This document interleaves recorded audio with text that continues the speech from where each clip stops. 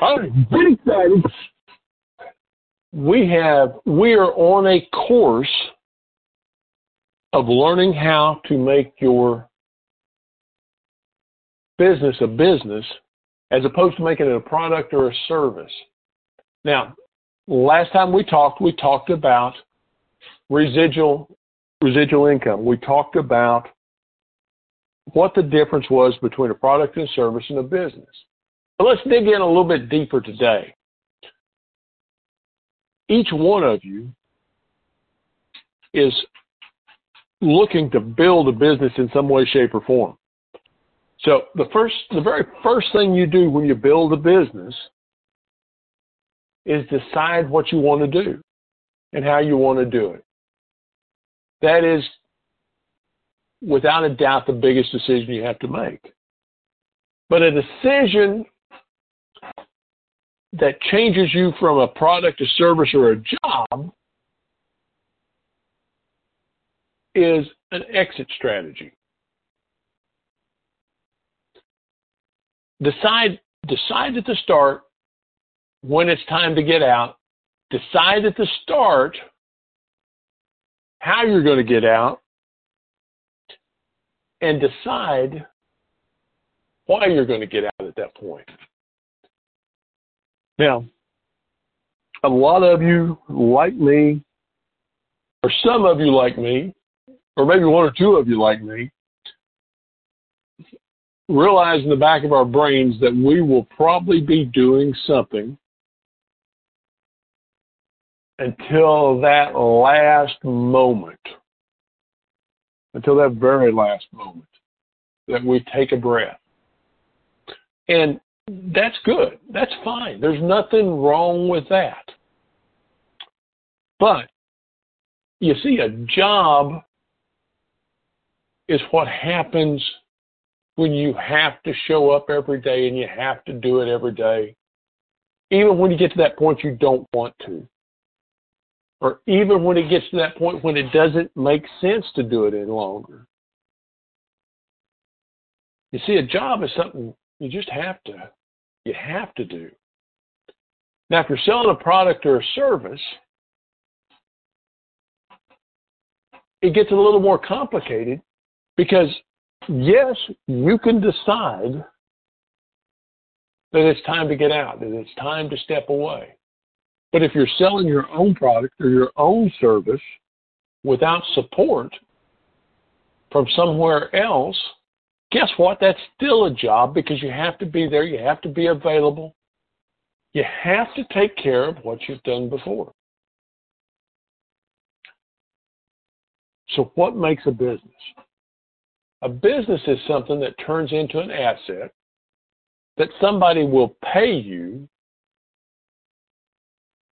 to take over, that somebody will cash you out, that somebody will make sure that you can walk away with the reward that you deserve without having to worry about the future of that. Now, and I talk about the car business because that was where I learned this theory. You see, when I bought that first dealership, I thought I would be there forever. Couldn't see myself in any other dealership other than that.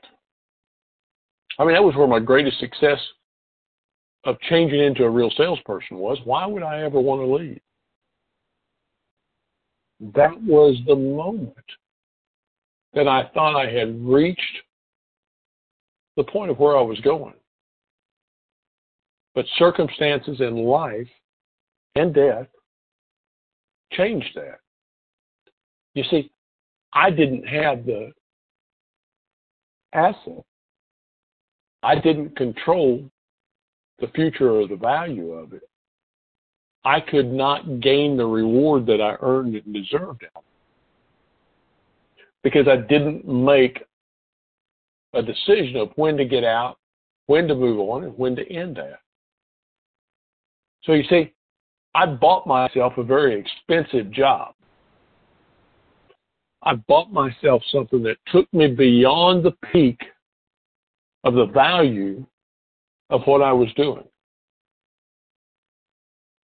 So see, you want to add in and engage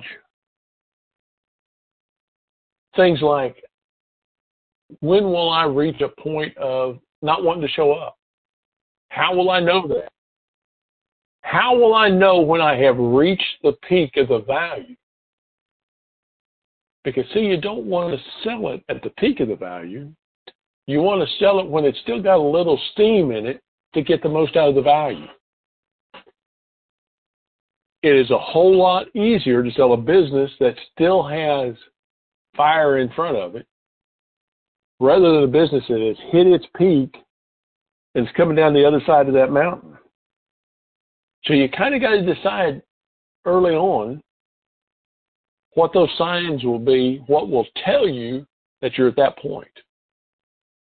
And every day, up until that point, you need to be looking at how to add value to that, how to add monetary gain or spiritual wellness out of it, or something that makes you still see value day to day. A lot of us forget about the exit picture. My guess is probably 97% of the people who start a business don't think about how to exit out until it's about a year too late to exit out. Until it's about a year too late to get the most value out of what they've got. So the challenge for each one of you is, and I know that Vanessa talked about preparedness yesterday. This ties right in exactly with that. This is preparing for what your next step will be. Yes, do I have an exit strategy from this? Yes. Do I have a buyer lined up for this? Yes, yes, yes. I know what date that I fully intend to walk away. Or not walk away, but kind of fade away from this. And that was probably one of the very first things that I did when I set this up. So I want to challenge each one of you as you go through your preparedness steps to prepare to exit what you're doing. Miss Vanessa, what would you like to add? I love this. I think it's great. And I think it's really important that in your businesses, you make the decisions that you need to make in order to keep yourselves organized, keep yourselves prepared, because when that day comes that you do want to sell, you want to make sure all your ducks are in a row, and you don't want to have to go back and pay someone to put them in that row. You know, that it's easier to stay organized and stay prepared from the very beginning so that you can be prepared to sell it at its peak in the end. Outstanding. So, all right, everybody get excited. Start thinking about the future. Don't just think about what success is. Think about how you take that success to be a permanent success.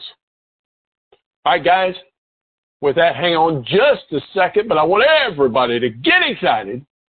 And that's the challenge.